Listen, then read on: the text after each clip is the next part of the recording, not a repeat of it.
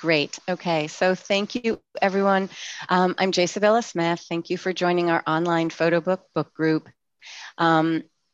Today, we have a really sweet experience that I just have to go back to say how and why I know Vivian, which really speaks to our international global community.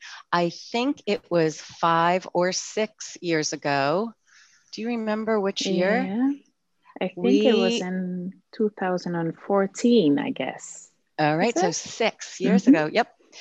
We were both in Paris, and there was the Lens Culture portfolio reviews, and it Mm-hmm. was the open portfolio walk. And I was really taken with the work that Vivian was doing. Plus, she spoke English, and the work was interestingly from Colorado, which didn't make sense initially, but then did. So we had a really lovely conversation, or I learned about your time in Colorado at that Mm-hmm. point. And that started our relationship, which 7 years later is here, which I think is one of the wonders of social media and this ability to be connected as we are. What was really funny, and if anyone's on my Facebook, I posted about it yesterday, is that Vivian and I went back to Paris Photo, and both ended up at the same event and kind of almost backed into each other. We were in an audience. And then Vivian comes over, and not only do I get to see her and say hi, she gives me her book, which that was incredible. Pulls out a gift from her backpack. So this is Flaming Grace, Vivian's first book, which we will touch upon your other work, I think, towards the end. Mm-hmm. And you can tell us about this because this was self-published. Yeah. And basically, we're in an unscripted conversation on your creative process, your practice, and bookmaking. I don't often go into a long bio because people can go and read about you. Mm-hmm. I'm so touched because we have this relationship that the full circle came here in Somerville in my studio. It was really ironic, but Kristen Joy Emack, who may be on the call, who's here in Cambridge, knows Vivian and had her latest book and had 2 copies. And it was amazing. But Kristen thought of me. We had not met, though we'd circled. And she came to my studio this was the very beginning of when we reopened up, and gave me to Hans, which was like the circle was just unbelievable. I couldn't believe the connection. So thank you for making that connection, Kristen. It's a joy for me that we keep our relationships going and that the community spans time and space in a way that's just very exciting. So today we're going to talk about to Hans, which is just an incredibly brave and beautiful piece. One of the things that I would say if I were to talk about how you see Vivian is that you bring us on a journey of your own awarenesses, and that you Mm-hmm. use the camera to actually expand and understand your existence, honestly. Because when I look back at some of your other projects, you're dealing with what's in front of you and trying to understand it. And you use the medium of photography beautifully because it's bringing your awareness and then expanding it. It's like this synergistic experience. So I I know that this is a challenging subject. And when we talk about Mm-hmm. creative practice, especially when I teach, I always talk about creating a safe space, because anytime you're sharing your creativity, regardless of the medium, it's a vulnerability. In this case, it's something I would call extreme vulnerability because it Mm-hmm. is a personal journey, and it was about your brother and your family and the road through addiction.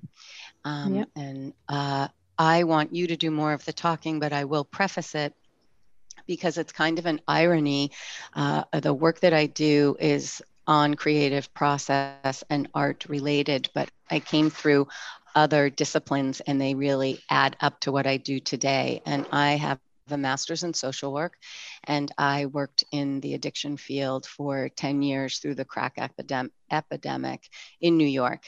Simultaneously, I had a brother who was struggling, and we ended up in the situation of a family intervention, which I spearheaded as I had more ability to go through the denial that is so prevalent. And I feel like when people talk about any kind of illness, whether it's mental illness or a physical illness or addiction, which is also an illness, an individual is not alone. It's the whole family and the whole system that get the illness. And we reinforce it in ways that make it more difficult for everybody, but we can unpack that. I am going to scroll. If you want to begin by telling us, I know it took 15 years after you lost your brother to do this, so maybe you can tell us about that brave step. And I will scroll through some pictures so people see the book. So my brother died in Berlin, and that was in the year 2005. I lived in Ireland in 2004, and actually I saw my brother for the last time in Ireland, and he died alone in a hotel room after cardiac arrest, and we didn't tell the outside world that it was caused by using drugs. So it's I didn't think it was lying. It's only that we never really shared the whole truth, because his death was already painful enough. And my brother at a young age developed an addiction for gambling when he was 15, 16 years old. The picture you see on the book is around that age. That's the image from our photo album I used, where, well, that's, how do you say, it's the oldest image I used from our archive, because I went back to see what happened in our childhood, and because those were the years that we were together and lived underneath one roof together. And I actually, when I came back from the US, I lived in the US for 3 years, from 2010 until 2013. I wasn't feeling well. I had problems adjusting in the Netherlands again, and so I decided to find a counselor and dive into my life. And of course, I needed to look at my brother and all the problems around it as well. And that's how it all started. So after my 3 years US, I started to pick it up after so many years after his death. So that was 8 years, no, actually 9 years later. And I think you need that time to get some distance from the topic, because it's so close to who you are as a person. And I didn't really had a set up plan. I just dived into it. Kind of felt like I just closed my eyes and jumped into it. And I did a few things. I looked at our family albums. I went back to Berlin, or back was my first time to go to Berlin to see where it all happened. I wanted to see the hotel room and the hotel, and maybe the steps he took before his death. So I walked from the hotel to Bahnhof am Zoll, where he bought the drugs. And actually, Bahnhof am Zoll is a pretty well-known train station in the book of Christiana F. I don't know if anybody knows this book. And it never changed. So it looks exactly the same as it was in the 70s. And so I went back all those steps to see where we had his last meal. The hotel owner was really nice. She kept a room available so I could visit the room. And it was weird when you walk into a very clean hotel room and you need to take your time and sit down and trying to imagine what happened, which bed did he lie on, and next to that, I created my own images, and I think that's more to express my feelings. And so it was quite a job for the designers and the editor to make one story out of that. So where do you start? Sharing his life, that's not possible. Sharing my life, that's not possible. So the book is actually more about the whole feeling, about trying to get my thoughts and emotions organized about what happened in my life, actually. And it's the most personal and most scariest project I ever done. Not really in making the work, but it was about facing my worst fears. And when you make a project or a book personal as this, I drag other people along with it. My parents, his wife, his children. So that was very difficult. And I decided not to ask for permission. Otherwise, the project wouldn't exist. The whole book wouldn't be here if I needed to ask for permission. So I did it with the biggest fear, but for a more universal goal to open up the curtains, to talk about difficult topics like this, like death and pain and addiction, and breaking the taboo. So that was the first goal, to break the taboo. And if you want to break a taboo, you can't ask for permission. You just need to do it with, of course, with a lot of love and understanding. And on the other hand, the book is one part of the project. Next to the book, I talked to a lot of people who struggled with addictions as well, because I wanted to understand what happened and how does it feel. And some people are surprised that I never really talked to my brother about it. But if it's such a big taboo within the family, you don't just sit down with your brother and talk about it. You're so afraid that that you're asking the wrong questions, or that you will get the answers you don't want to hear.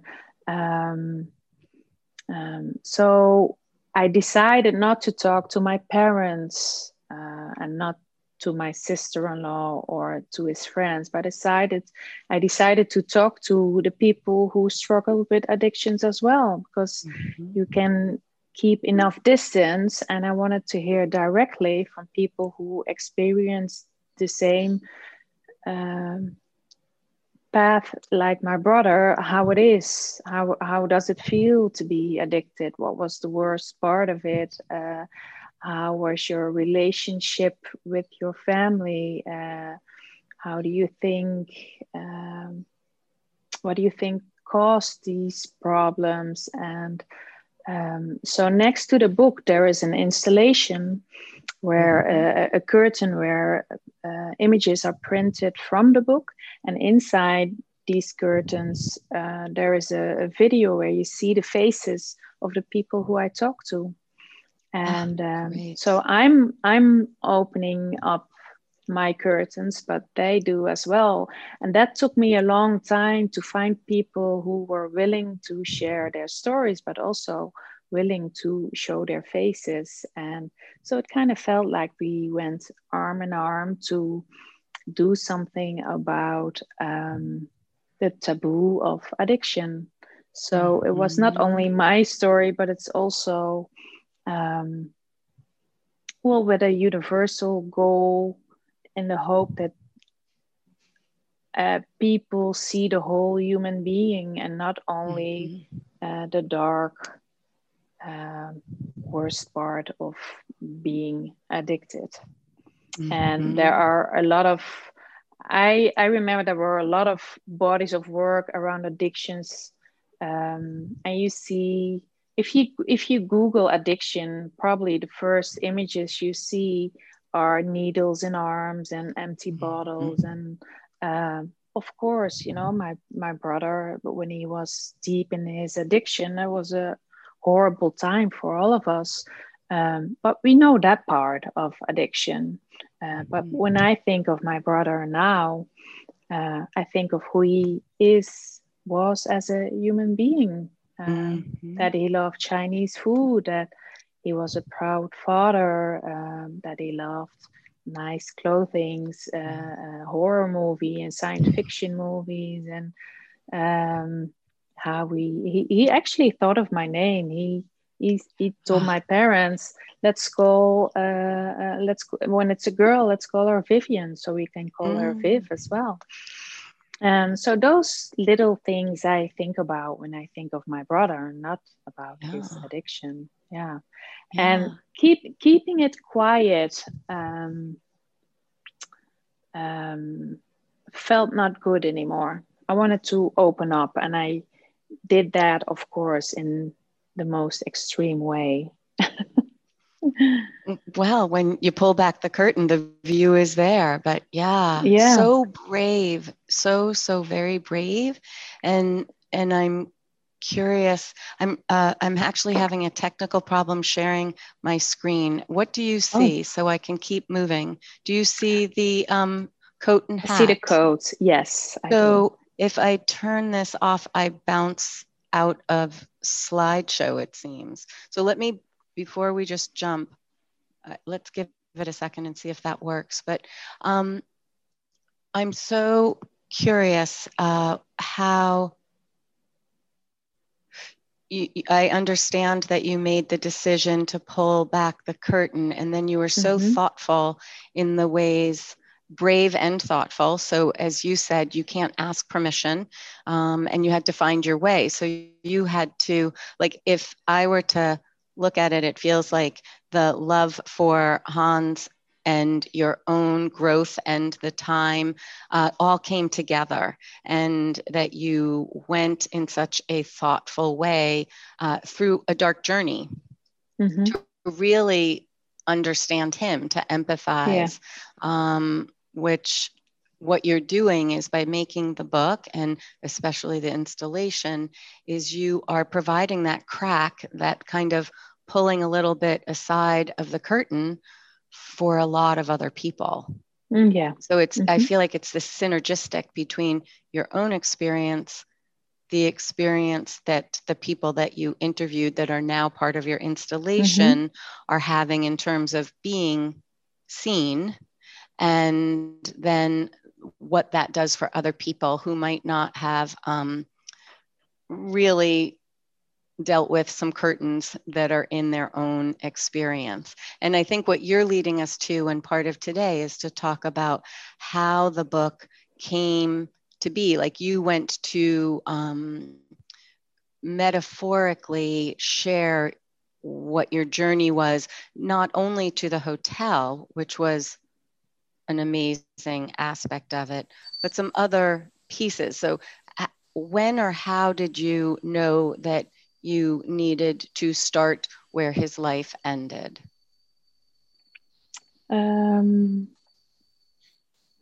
I'm not sure if I understand this question. So can you repeat that question again? So Sure. where?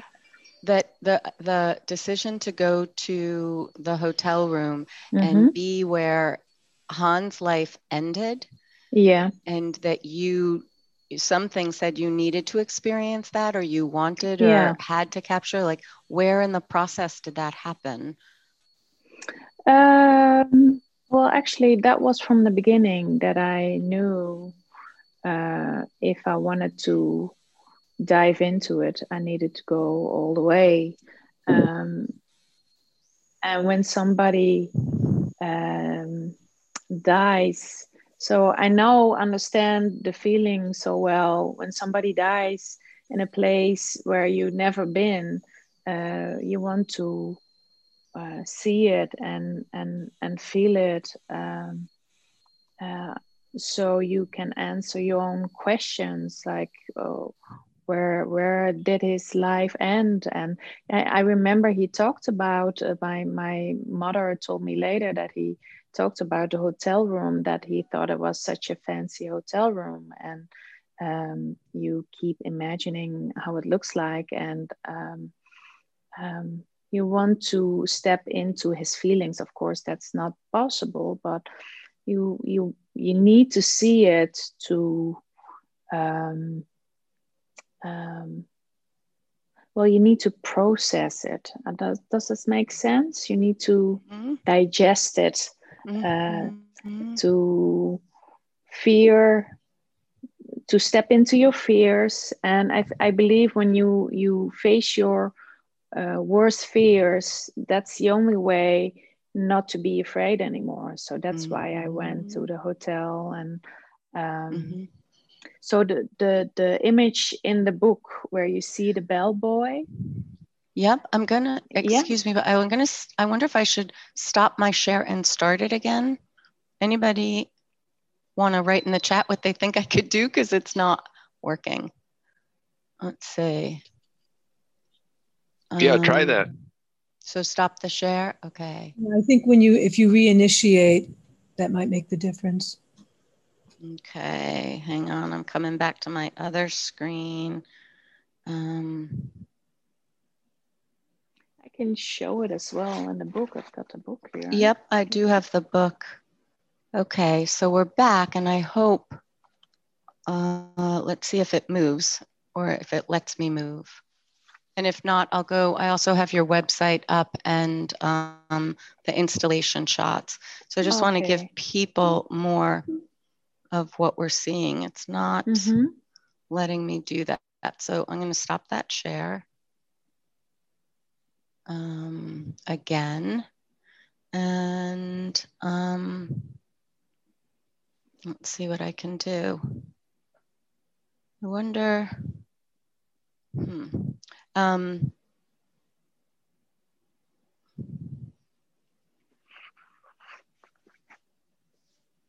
So if that is in,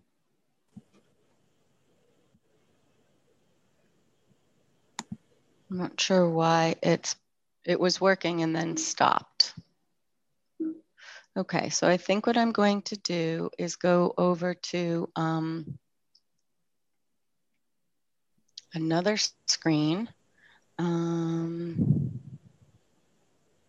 Let's see if I can take, oh, I wonder, sorry. There we go. I'm going to go to the top and try one more time. Thanks for bearing with me. It's okay.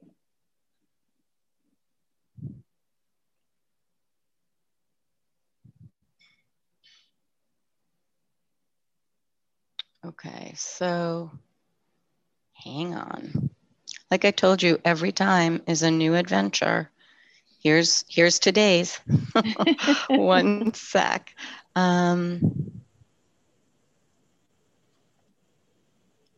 Okay, you see, yeah. So we see this, right? And I'm going back over, and I'm going to try to go to view to slideshow. And let's see if it slides.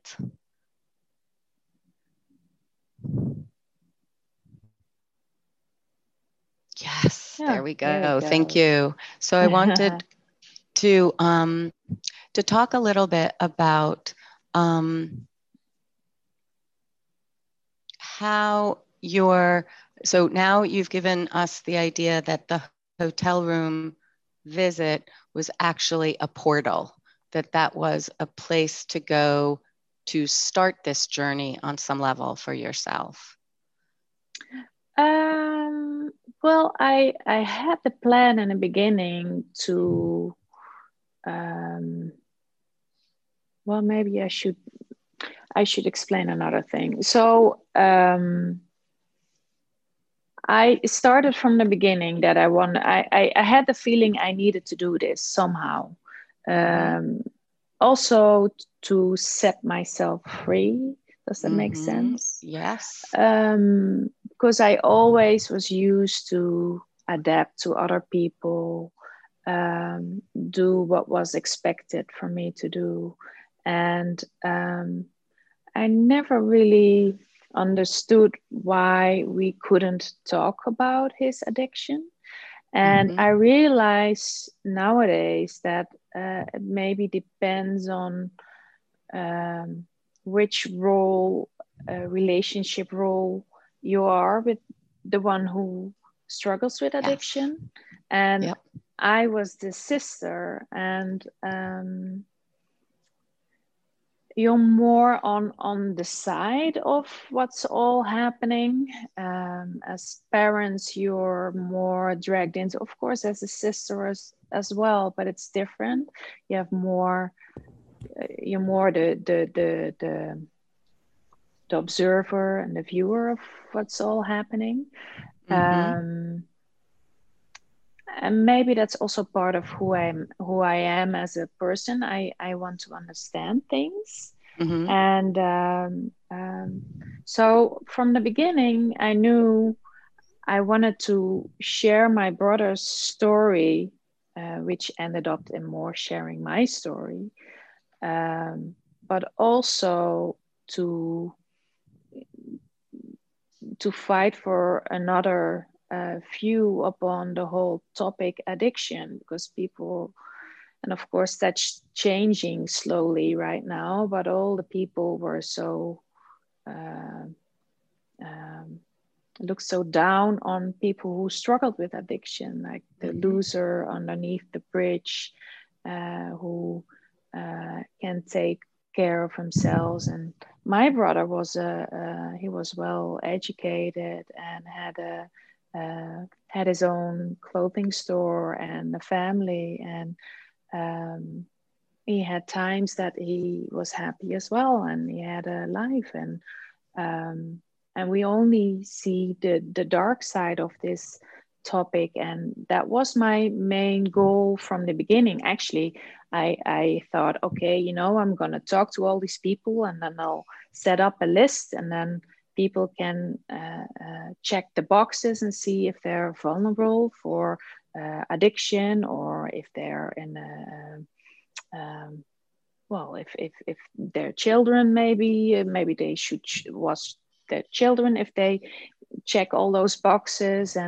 But it's not that easy. I learned as well that addiction is really, really complex. And my main question was, why did he get addicted and I didn't? What's the difference between us? And there isn't really a difference. That's what I know now. There isn't really a difference. And connecting with the people who struggled with addiction as well, I actually learned that we had the same fears and the same pain and the same wishes in life. And I thought, we need to learn about that and not look in a stereotypical way to this topic. And that's why I was eager to make a different kind of body of work that shows a different side of addiction. So people who don't know what the work is about, when you go through the pages, you don't really know it's about addiction as well. And that's what I really wanted to share. That that it's not all about needles and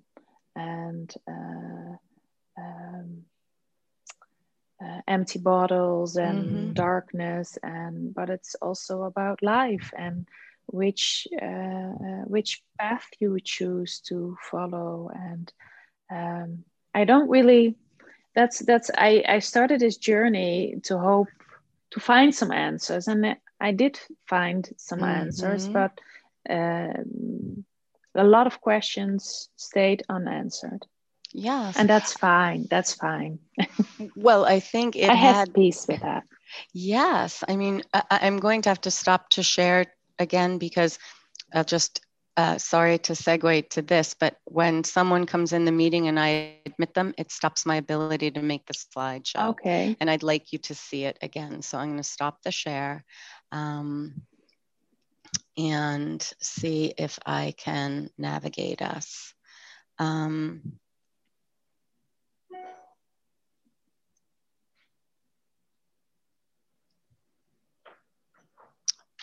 And hope it might start again. What's so interesting is I feel like you are trying to give the humanity back to your brother. And in so doing, you learn so much about the very layered matrix that is addiction.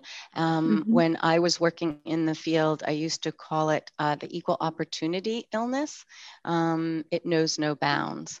I think it's very interesting to look at how, in a word, and it's I feel like the essay in your book by Ralph Morin really, really speaks to this, which is the idea that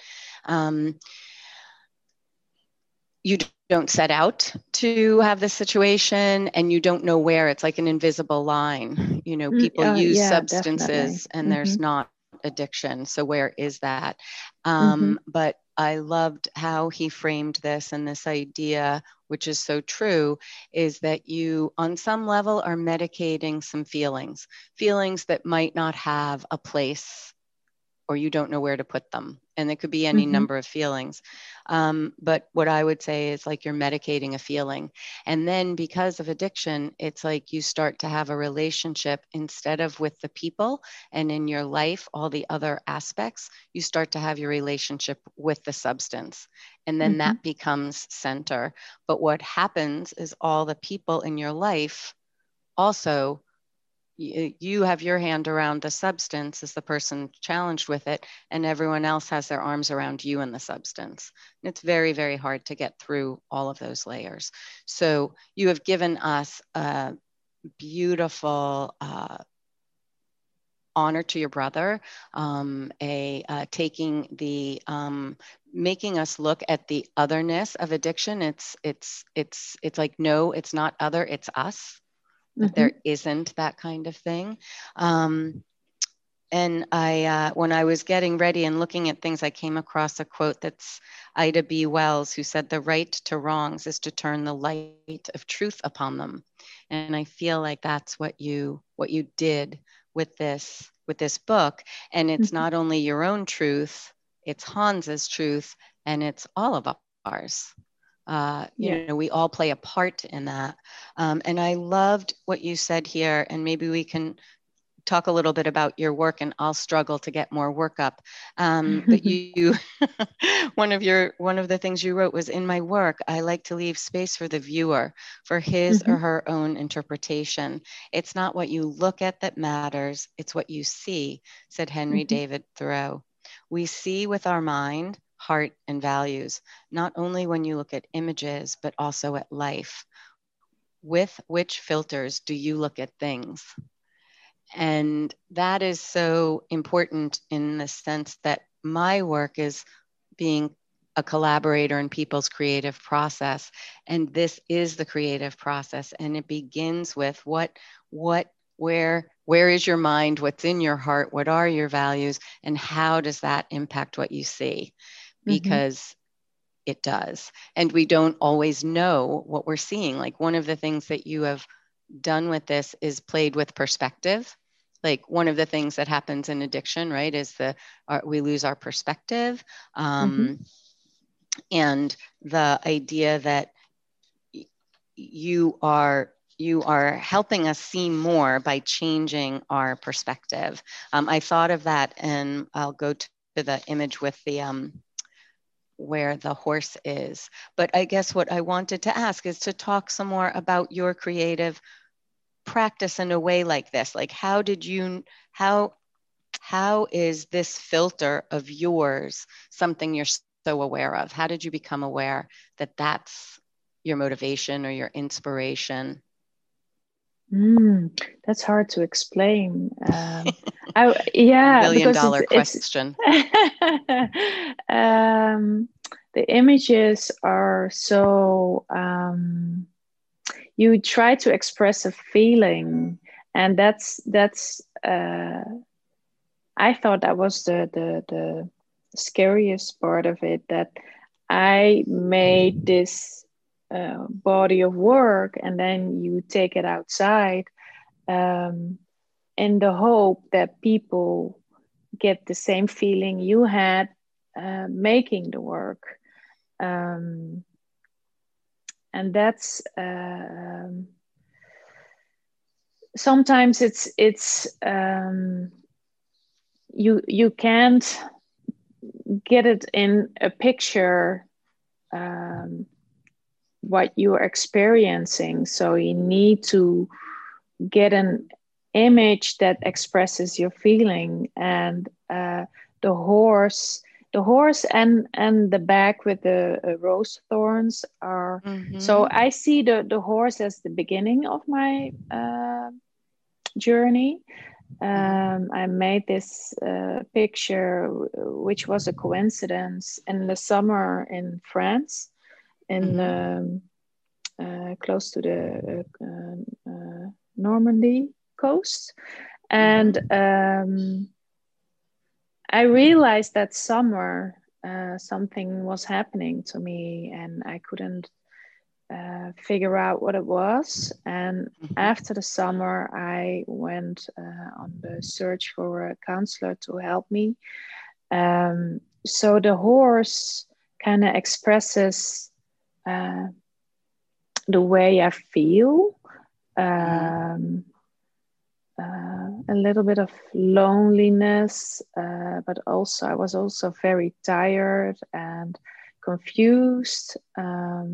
So it's more that I see this horse and I have these feelings that come on the surface that I try to bring to the outside world.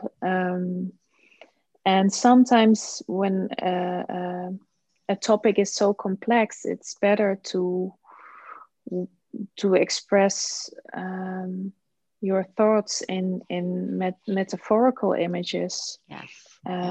Like the horse. And the one with the rose thorns, when I was a child, I always had these nightmares and they always ended between my shoulder blades. And I played with rose thorns on the nose. Maybe people recognize that. And at the end of this journey, I knew when I would bring this body of work outside that I would grow as a person. And the whole body of work developed these rose thorns on my back to protect myself. Does that make sense? I'm not sure if I say this right in English. So the horse and the back with the rose thorns is kind of the beginning and the end of my whole journey. And I'm not sure if I'm answering your question, like how I discovered that this was my language. I think that's Well, I think it's a process that you're not really aware of. You Mm. just try and see if it works. And that's the scariest part of making a book. It doesn't Yeah. matter if it's Flaming Grace or Two Yeah. Hands was, of course, way more scarier to see if my language um, is also your language. And so it's Mm-hmm. good to hear that some people recognize it and get the feeling that I try to put in there. Some people, when you're not were raised with the culture of images and how you this symbolic of images, then it's probably hard. So I made this letter that I send out with the book so people can read it and they have more guidance to look at the pictures. Mm-hmm. But I like to leave it also a little bit open for the people so they can um, connect their own values. And yeah, Can does that you make talk? sense? It does make sense. And Okay. actually, that's everything that I do in my work is actually trying to converge those connections, because you were making a connection between your own explore, something painful in this situation, but Mm-hmm. really in other ways, since I've seen other parts of your work, that the explore is active. And I talk often in concept aware of being in conversation with your work, and that the Mm-hmm. process, if you are attentive to the process, that connection, which I often talk about punctum, comes through and is in your product or in your image. And then when you're talking about this concept that you wanted to portray, both the humanity of someone as well as a challenge, and a challenge that we're all a part of, you Mm-hmm. made a lot of creative decisions to layer metaphorically Mm-hmm. this concept in your book. So I'd love for you to talk about that. You said you worked with 8 people, Mm-hmm. about the team and how you make these decisions, that some of the very, the inability to see or open the page really speaks to the struggle of everybody, right? The Mm-hmm. person who's struggling with a substance that kind of can't get out, kind of caught, like those pages are caught. Mm-hmm. And then us who are on the outside, kind of, I mean, who hasn't held up your book and tried to see what the image is in the page that you can't Yeah, yeah, open, yeah. and that you're like, well, wait, if I turn it this way. And I mean, you metaphorically are putting us through a process. So Mm-hmm. could you talk about how you and the creative team layered your concept? Because that's Yeah. key. Yeah. Well, and that's the most interesting part of making a book, to say, hey, I made these images. This is my story. Um, and I wasn't really planning to make a book. I just wanted to share my story. And I started with Ellen Sander. She's a great editor. And we Mm-hmm. looked at the work. And actually, I came with her and I said, I want to share the story of my brother. And she looked at my images and we talked a lot. And she said, well, actually, you're more sharing your story as the little sister, and how you Mm-hmm. experienced everything and how things influenced your life and who you've become now. And so making the book is a process, is another process that comes after making the work. And I had this pile of images, the video, um, and these plans that I would, the goals that I had for this project.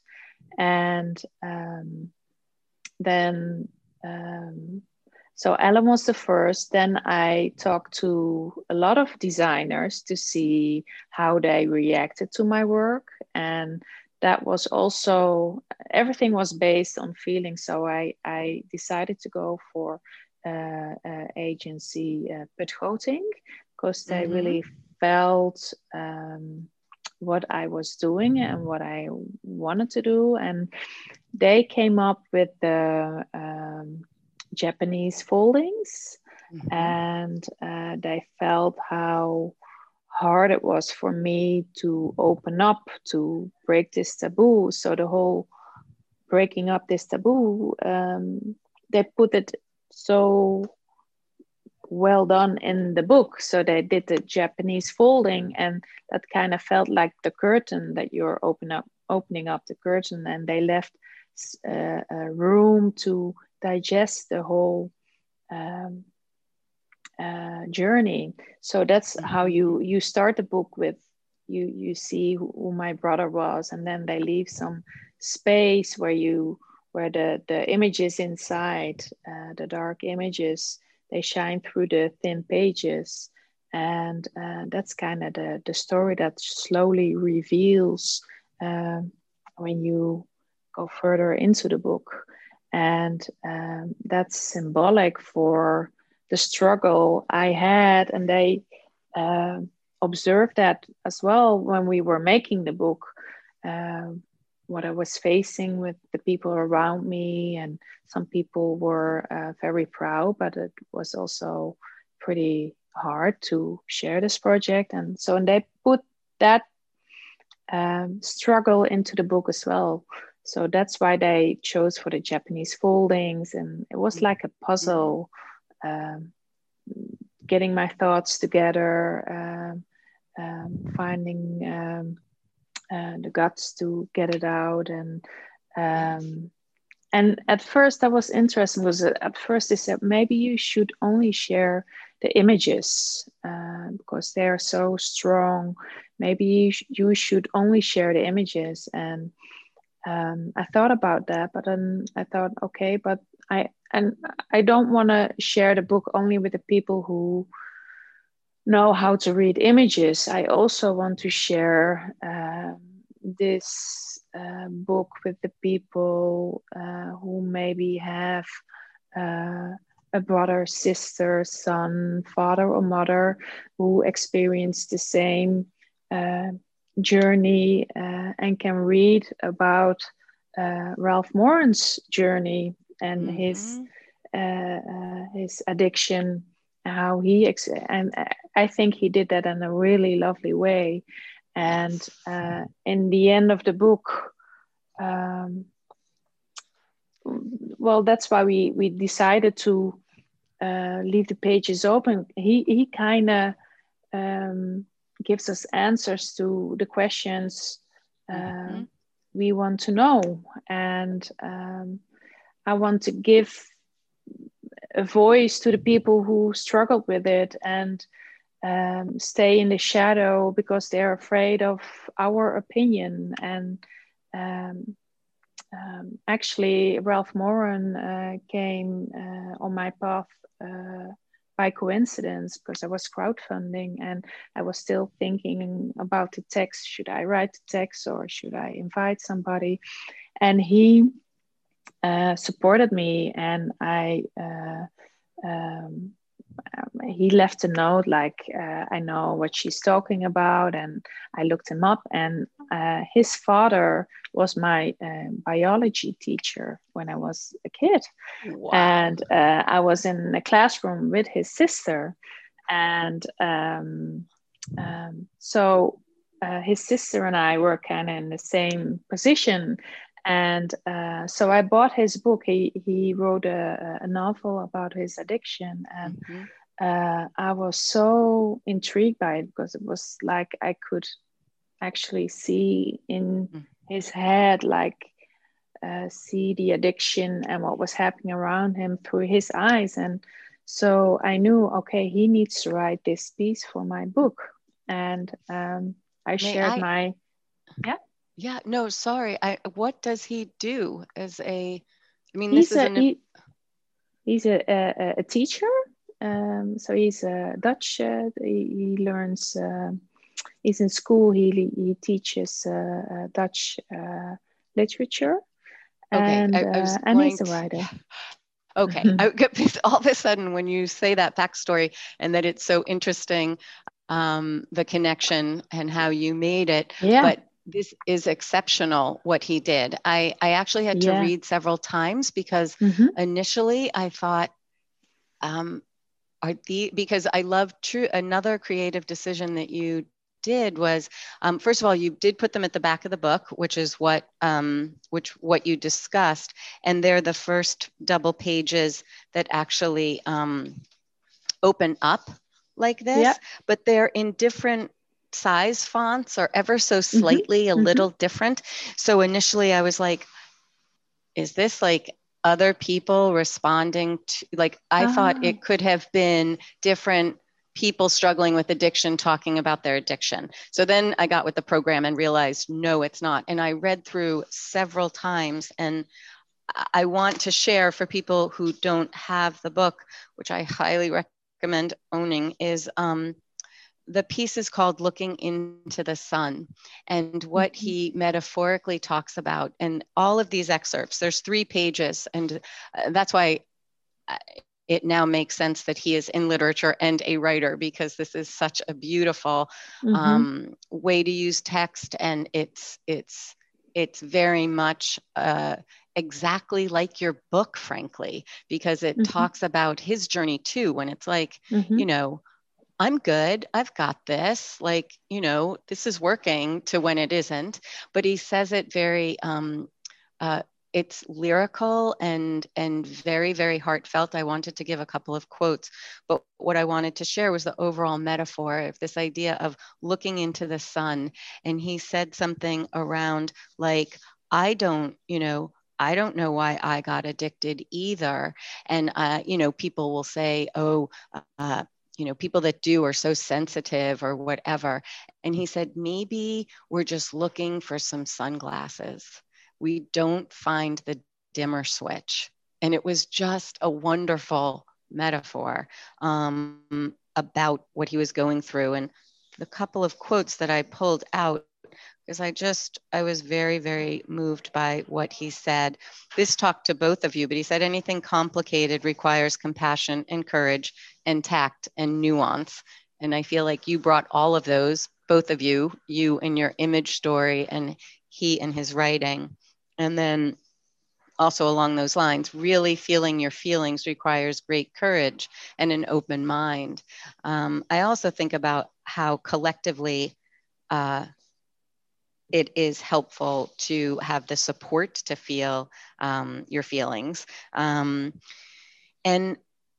so I was thinking about, did he and you talk about the process, or did he just write? Like, it's an amazing parallel. So what was it like? Did you talk about what you were looking for? Or? I met him, and I shared my story and my journey, and I told him, well, I think you're the person. So the whole project is, I don't know what's the English word for this, but everything came together by coincidence or not. I think the word I think of is serendipity on some level, and more than coincidence. Yeah, exactly. Yeah. And so I kind of knew he needed to write this essay, because he's from the south of the Netherlands as well. I know his father, I know his sister, and I shared my part, and I told him, I want you to write like you did your novel. And that's called tonic. It's yeah, and it's okay to write a piece that people need to read again and again to understand. So a little poetic feeling to it, or literature, or how do you want to call it, is fine, because I want people to get the book again and again to think about it. So it's not, it mustn't be a book that you read once. Exactly. But it's food for thought, and I want to share. I would like you to share your thoughts about this, but also about how people think about this topic, and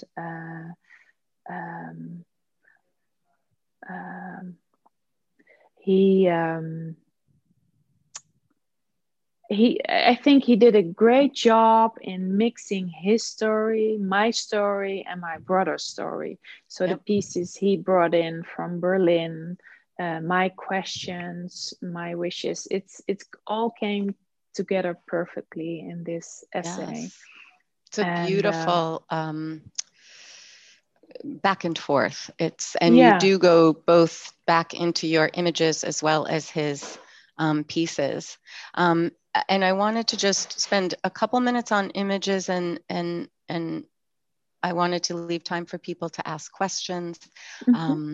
What I thought of when you are trying to change our perspective, that you did this vertical image as a horizontal. I'm not sure if that was a conversation. Well, that was funny because the designers were very nervous about this when they were presenting this to me. I remember that they lay out the images and they said, well, we had this in mind, and they all looked. So the designers Put Goting are two people. It's René Putz and Brigitte Goting. They're a couple. And then Ellen Sanders, the editor, she walked through the process as well. And they all three looked at me like, oh my gosh, what is she going to say? Like, what did she do with my images? And I thought it was wonderful because it's because you need to work with your head, like, you know, the book is an object as well. And I kind of liked it that you need to swing the book around and move around, yeah. And even I thought the because they use the iconic images in a horizontal way, so they're even more powerful. They became even more powerful the way they did it. Yeah. You know, it's interesting when you look at the process, you took this powerful image, and then it feels like everything has been echoed. The writing also makes you look differently, but each person, like the writer was taking a concept and being very expansive in it, and then you give it to the book designers who are also responding to it. So each of you, it just builds in terms of the layering. And I love that each person in the creative collaborative brought their specialty and just pushed everything. Even translating the text to English. Didn't think of that. Yes. You're so bilingual, I forget, not your second language. Wow. So two lovely ladies, also through crowdfunding, and she sent me an email like, oh, what a beautiful project, and if you ever need a translator for your text. And I called her, and we connected, and she had a personal experience as well. And so it is all, even the translation of the text is made with so much love. Yeah. They that's what I love about the bookmaking, when you work with passionate people. And even translating the text was made with a lot of passion. Yeah. Well, I love the layered creativity, and it's like a gift, actually. And it took a lot for each person in the process, especially for you, and especially for is it Rolf? But it shows. It's like everybody was passionate, and both you and Rolf did a lot to move beyond taboo, beyond secrets, and you have something to say. And then I love that you echoed it in the installation and gave other people their voice as well. It's just beautiful. I wonder if I can't read the chat easily. So Deb, I'm going to ask if there are any questions in the chat, or if you could help us steer some people who would like to ask Vivian specific questions. Yes, we do have a number of great questions. Okay, great. And anyone who would like to unmute themselves to ask, feel free to do that. Or I can, I think the first person was Nate, who had. Great. Hi. I really like the courage of your work and the Thank honesty you. in it. And I'm a photographer also, and I had some kind of more technical process questions, if you don't mind answering. I know some photographers Sure. are kind of sensitive to reveal their technical secrets, but anyway, I was wondering, did you find digital or film better for this particular project, or did you use a tripod, or did you do it all handheld? And then did you use any artificial lighting, like strobe lighting, or did you just do all natural lighting? Thank you. Well, the funny part of this whole body of work that it's a big mix of all kind of techniques. I used film, I used iPhone, I used a Canon 5D, the scanner, of course, to scan my family images. I used video. Actually, I did it all only to share my story. So not really, I didn't make a decision to use one type of camera or no. And I'm sure other people wondered. So thank you for asking, Nate. Yeah. And probably you can see it with some images that they're digital or analog. Yeah.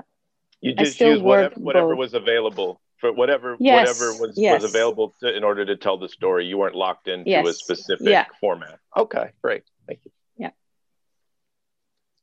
I think we had a question from Nancy.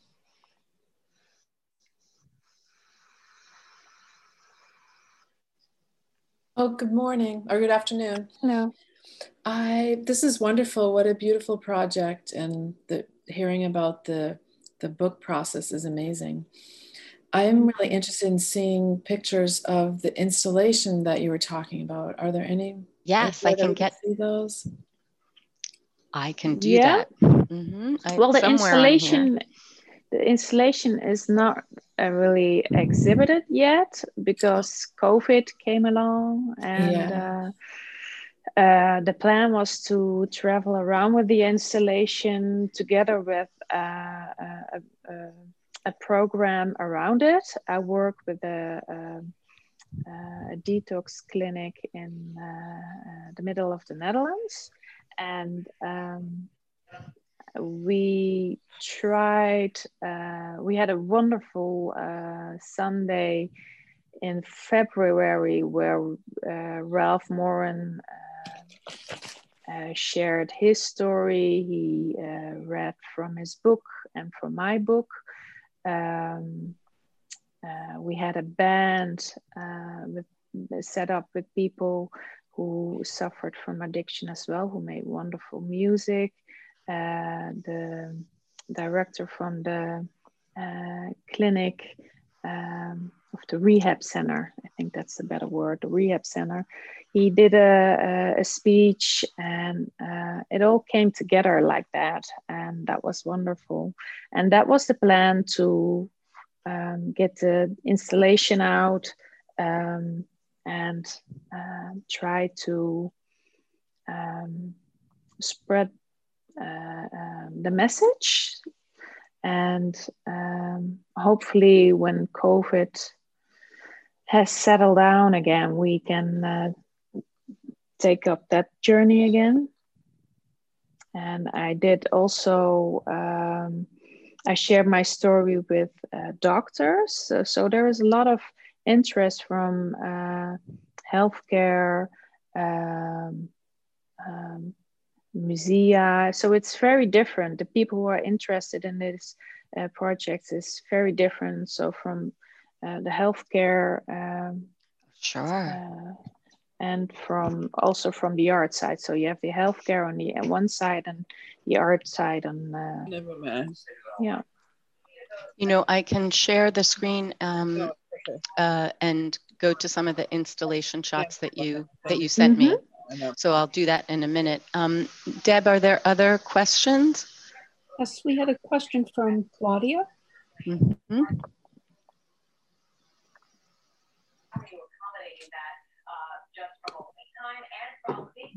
Claudia, if you're not ready. I'm ready. Okay. Thank you, Vivian, for sharing your story. It was very, very, very moving for me. I think when I made a question, you sort of already answered it before, but my question was if this project was cathartic for you. And you mentioned once that it was important for you to fear, to face your worst fear, and that I love that you start with a white horse and you end up with the thorns, and that's your process. So that kind of answered the question for me. But if you want to, go further, but yeah, thank you so much. It was really moving. You're more than welcome. Thank you. Well, and maybe that's something to add, that my parents were really, really afraid of me sharing this story. And now I did. They are so relieved. You kind of hoped. Well, I didn't even hope anymore that they got this relief.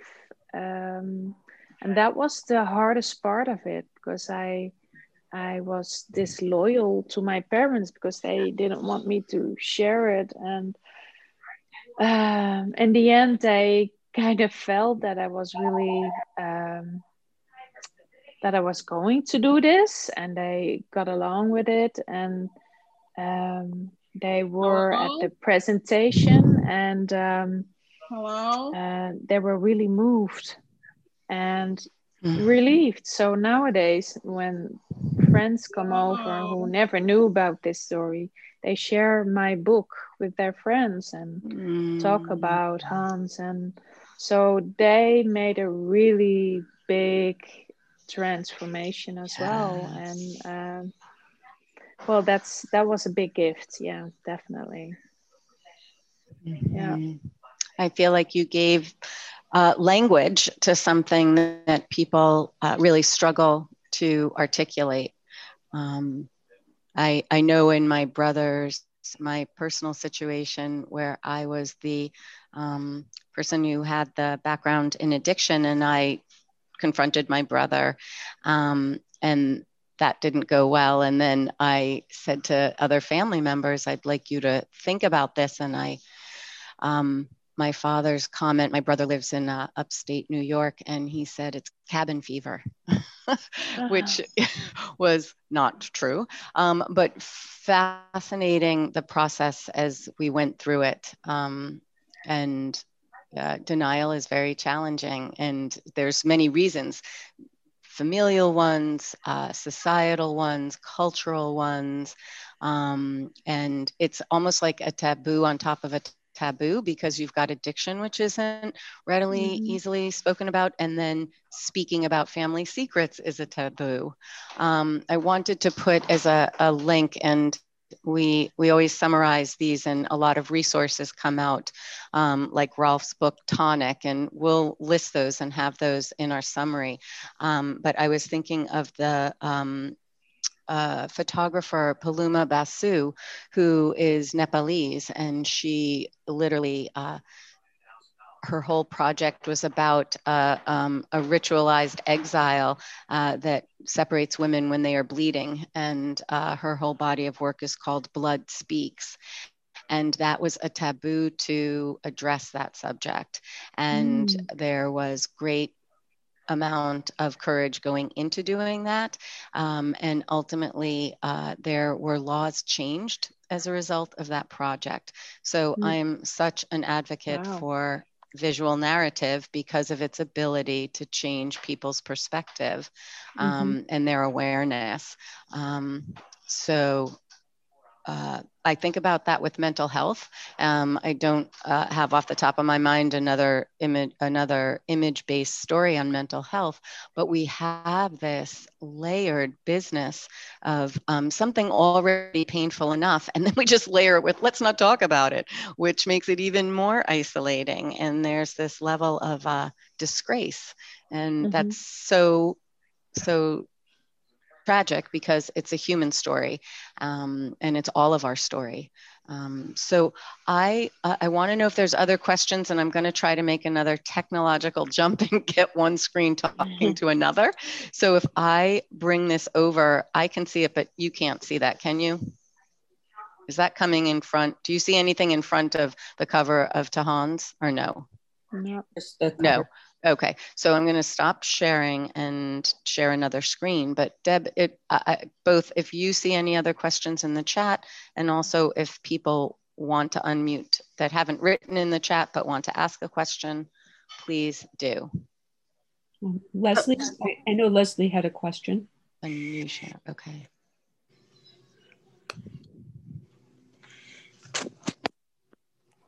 I think Leslie had asked about crowdfunding. Oh, yeah.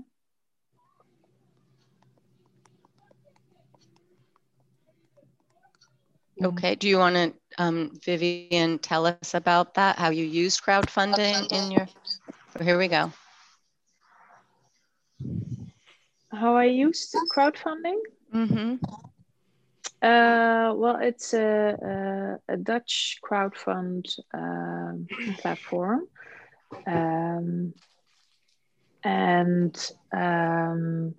I crowdfunded for, I think, 10,000 euros.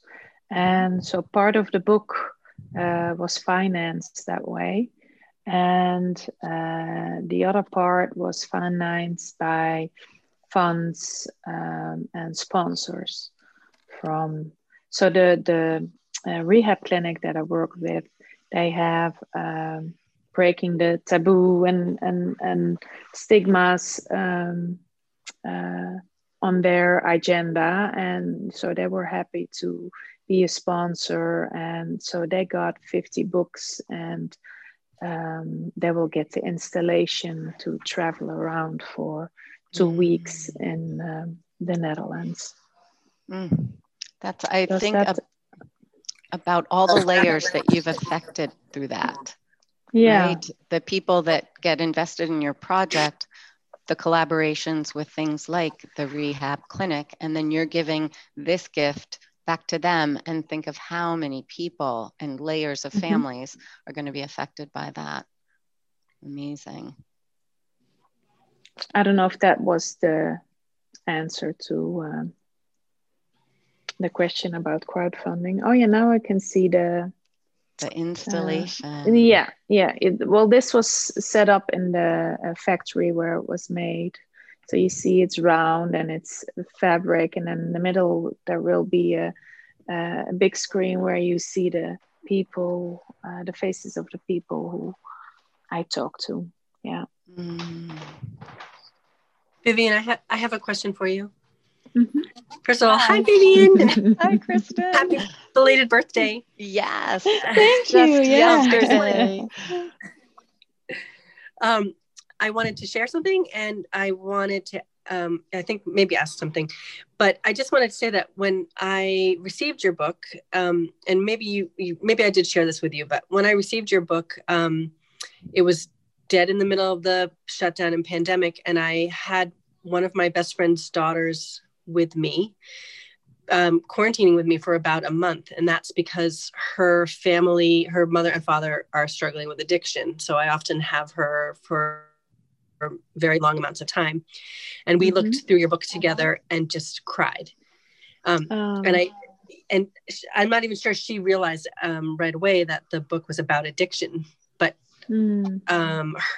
watching her struggle with the pages and try to figure out why you could see something, but not quite see it, were, the emotion of your decisions in your book touched us both at that time. I just wanted to share that it reaches people. That's good to hear. And then, and I do believe I probably shared this with you, but I also lost my other best friend through a car accident, but she was struggling with addiction. And I did try to have my own cathartic response to losing her by documenting the loss for the first year. But I never mentioned the addiction.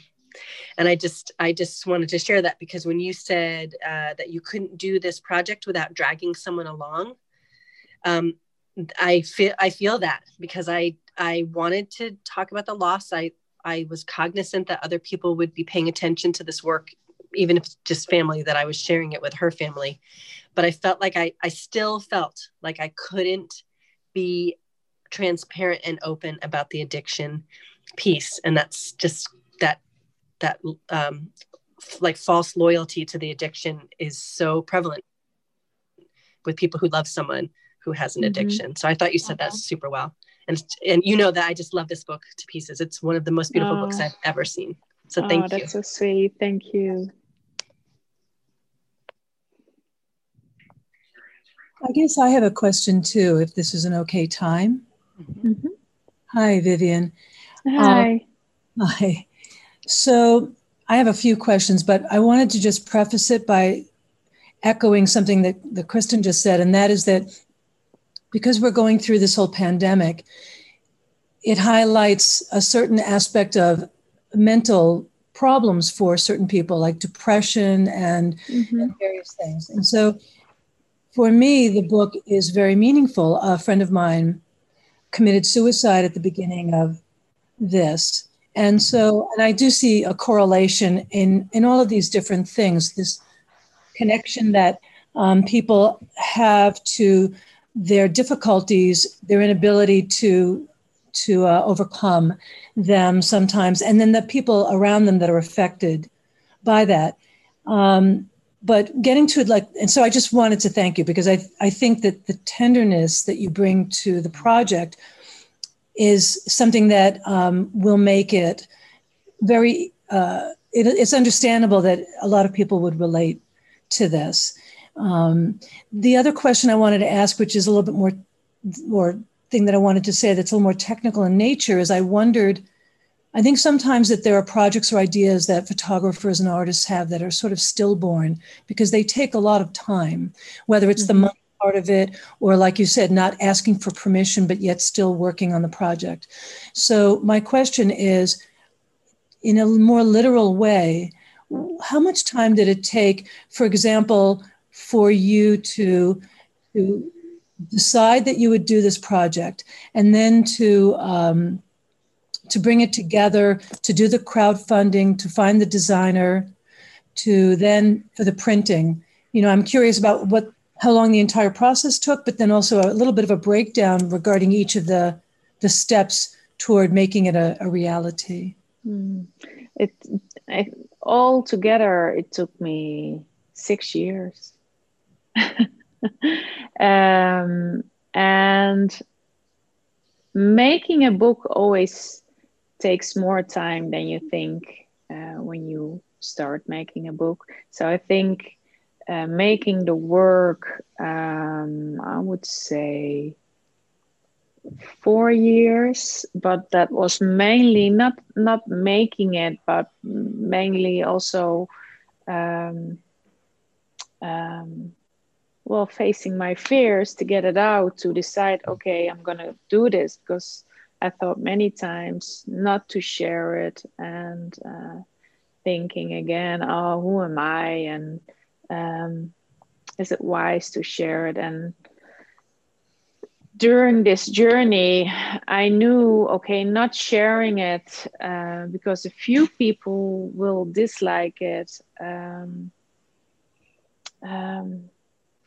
It's not good. So I decided, okay, I need to do this, especially for also for the people who worked with me on the installation, because they were so eager to get it out, and they want this different view upon the whole topic. And so the 4 years were mainly the struggle with my itself to get the work out, and then the last, well, I would say 1.5 until 2 years to get the book together, to the crowdfund, to decide which designers, do I want a publisher or not. So that a lot of decision making. Yeah. So if you think, oh, let's make a book, and well, of course you can do it within 6 months, but even with Flaming Grace took me for 2 years as well. Yeah. So yeah, I mean, it's really hearing, what you're saying. Thank you. Because I also was curious how you were able to work or interact with your family. I don't know how much they knew about what you were doing while you were doing it. So I just wondered about that. Like, if you were able to interact or that of course was the hardest part of it. And I told them, they knew from the beginning I was working on this.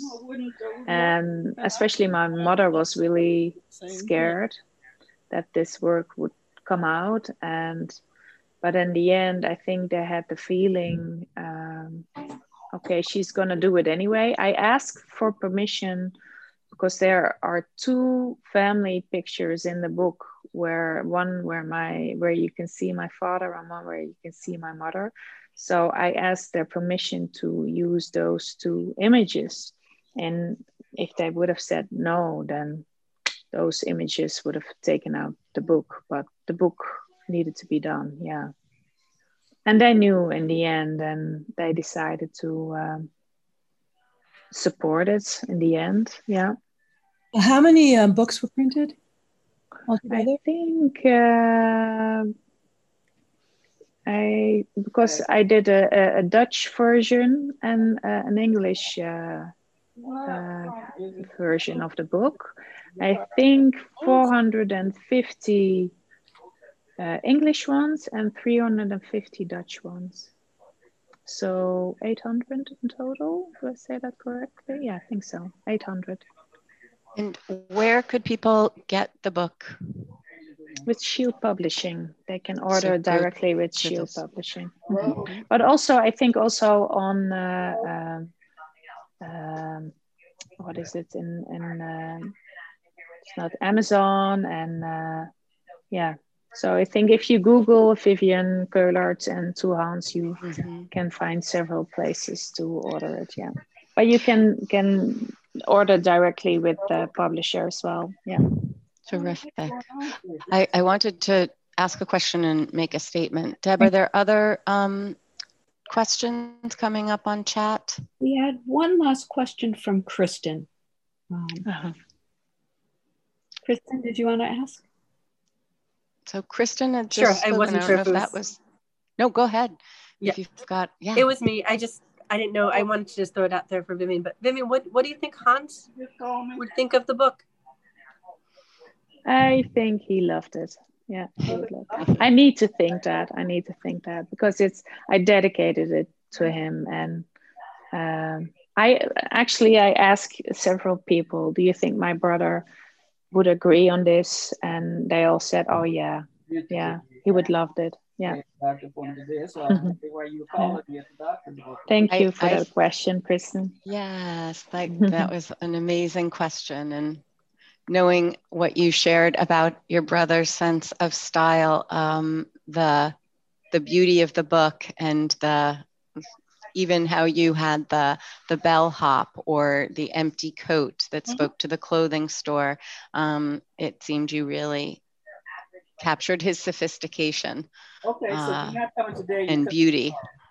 I just wanted to say that at the on your website, that is the one for Two Hans, you give little excerpts at the bottom. You can read little captions. So I just wanted to point that out. And then I just want to ask, is there any other question? I think we could take one more before we wrap. Well, I do have another one if there's time. I was just curious, Vivian, I know you mentioned some of this, but I wondered, how did you ultimately come in contact with the designer and publisher so that you could start to see that, your idea, that this idea could be a reality? Mm-hmm. And did you create new work once you looked at the book and sort of maybe decided its content? You know, new work. Well, the designer, I just talked to a lot of designers and decided based on my feelings who I should work with.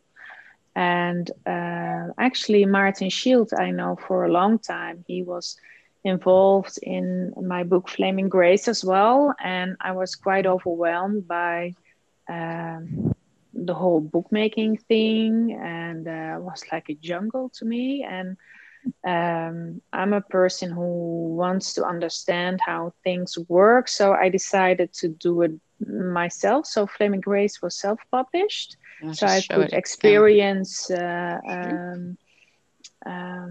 well, how the whole publishing world works. And then you ate them. I decided for my book to Hans. When I got my funding together, I thought, okay, then I'm going to work with a publisher, also for the experience. And but yeah, mainly Martin Shield, of course, has a big network, and I've got a network, and together it's like when you work with a publisher, it's really working together, and that's what I really like. So it's a totally different experience, and I would advise to work with a publisher. Yeah, because think that'll help, do you? The book will travel the world more easily. Self-publishing is a lot of work, and it takes a lot of time. And I feel very welcome at Martin Shield's agency and gallery and publishing company. So, well, it feels like working together on getting the book around the world and the whole project. And he works with wonderful people, and he was a big help in Flaming Grace as well. Even he didn't publish it, but he gave me very good advice. And so that's why I decided to work with Martin Shield on to Hans as well. Actually, I called him and I said, well, this is a totally different book. I don't know if you're interested. And we got together and I said, oh yeah, I love this. I would love to publish it. And so he came into the process of bookmaking quite late. But that was okay. It all worked out. And then you had another question. I forgot what was the third question. Did you, once you were looking at the content, did you see maybe that you needed to add something, or did you do other images? Other images? No, because when I talked to the editor, Ellen Sanders, I told her, well, it's done. So the process for me was done at that moment. And I didn't want to make more images. So the bookmaking process was totally different was a separate thing from making the work. Mm-hmm. Yeah. And that was different at Flaming Grey. So when I was doing the book process, I made a few more images for that book. But with Two Hands, it felt like it was finished. Yeah. Thank you. Thank you very much. Mm-hmm. You're welcome. I have a question. Okay, Sibylla. Yep, Lee, I can tell it's you, but which is fine, but we need to wrap. So if it's a quick one, that's all, just so that I respect everyone's time. But go ahead. All right. So if you had a publisher, why did you need to do crowdfunding? Well, because you need to. It's not that the publisher pays for your book. So you pay for your book and you work together with a publisher. He so added, he did. Kind of... Sorry? Are you still there? Well, there's different kinds of publishers, and traditionally, yes, can you hear me now? Yeah, I can hear you. The traditional publishers pay. Okay, the traditional publishers pay for the book, but you went to the kind of publisher that shepherds you through the process, but you still need to pay them. Yeah, I don't believe there are any publishers anymore when it comes to photo books that will pay for your photo book. Okay, that's really I don't know really if everybody agrees, but I don't know any publishers who do that nowadays. That was back in the days. Nowadays, you need to pay for your own photo book. You don't make money on it either. Such a changing landscape. Yeah. Thank you. That was very helpful. Yeah. Well, what I wanted to do is to wrap this, though it's hard to. I know it's evening for you, Vivian, and I so appreciate your your friendship from afar. It's just watching your work evolve is a joy. From when I first learned of it 6 years ago. I again thank Kristen for completing that circle. I want to echo the idea that several people that are on the call are going to think differently about some situations as a result of listening to your exploration. And that's not only about creative process and as a photographer and bookmaking. So you continue to illuminate that the curtain that you have pulled back shines and just keeps shining. So I really appreciate you sharing your process with us, and I want to thank you for making the book and being so courageous and finding a way to let people into what is often a dark and scary place. You bring them in with beauty and grace, and it is a gift. It's just a gift that will keep on going. I appreciate. You're welcome. And I look forward to when we get to see each other in person again. And in reference to everyone who signed up, I appreciate you coming to the book group. I obviously have a bit of an obsession with photo books, and I love to cover them. And next time we have another book by the same publisher. And this was all serendipitous how this came together.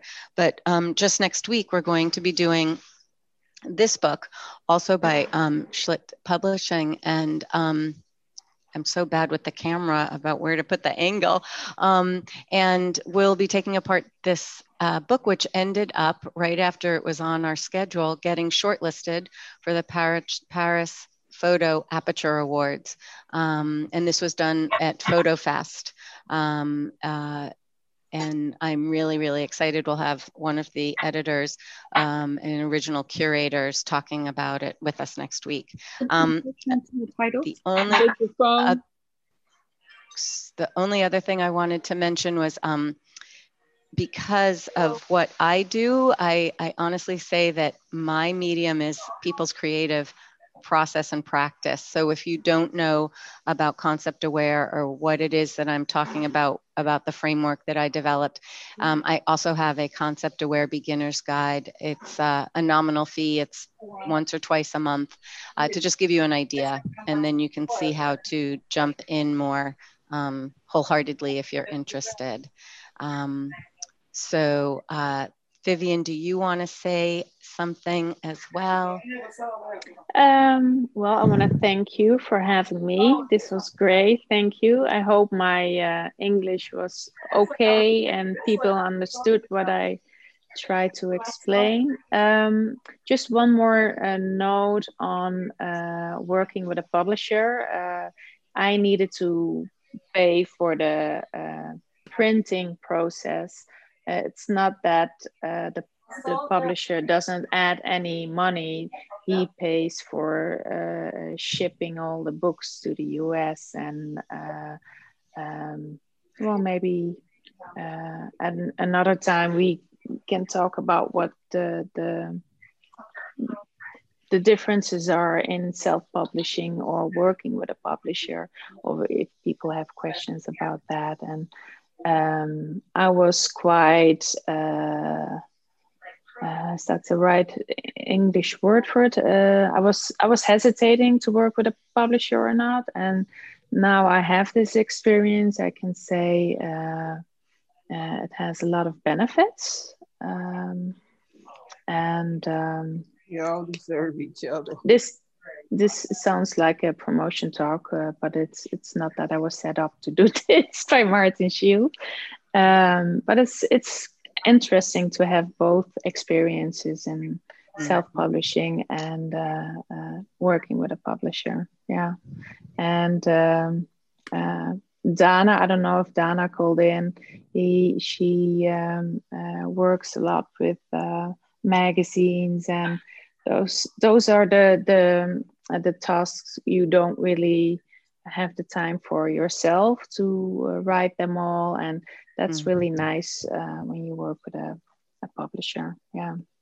And I hope I'll try to update my website also when the installation is ready and exhibited first time, so people can actually see how it turned out. And well, thank you for coming out on this Zoom meeting with me, and I really appreciate that. Thank you.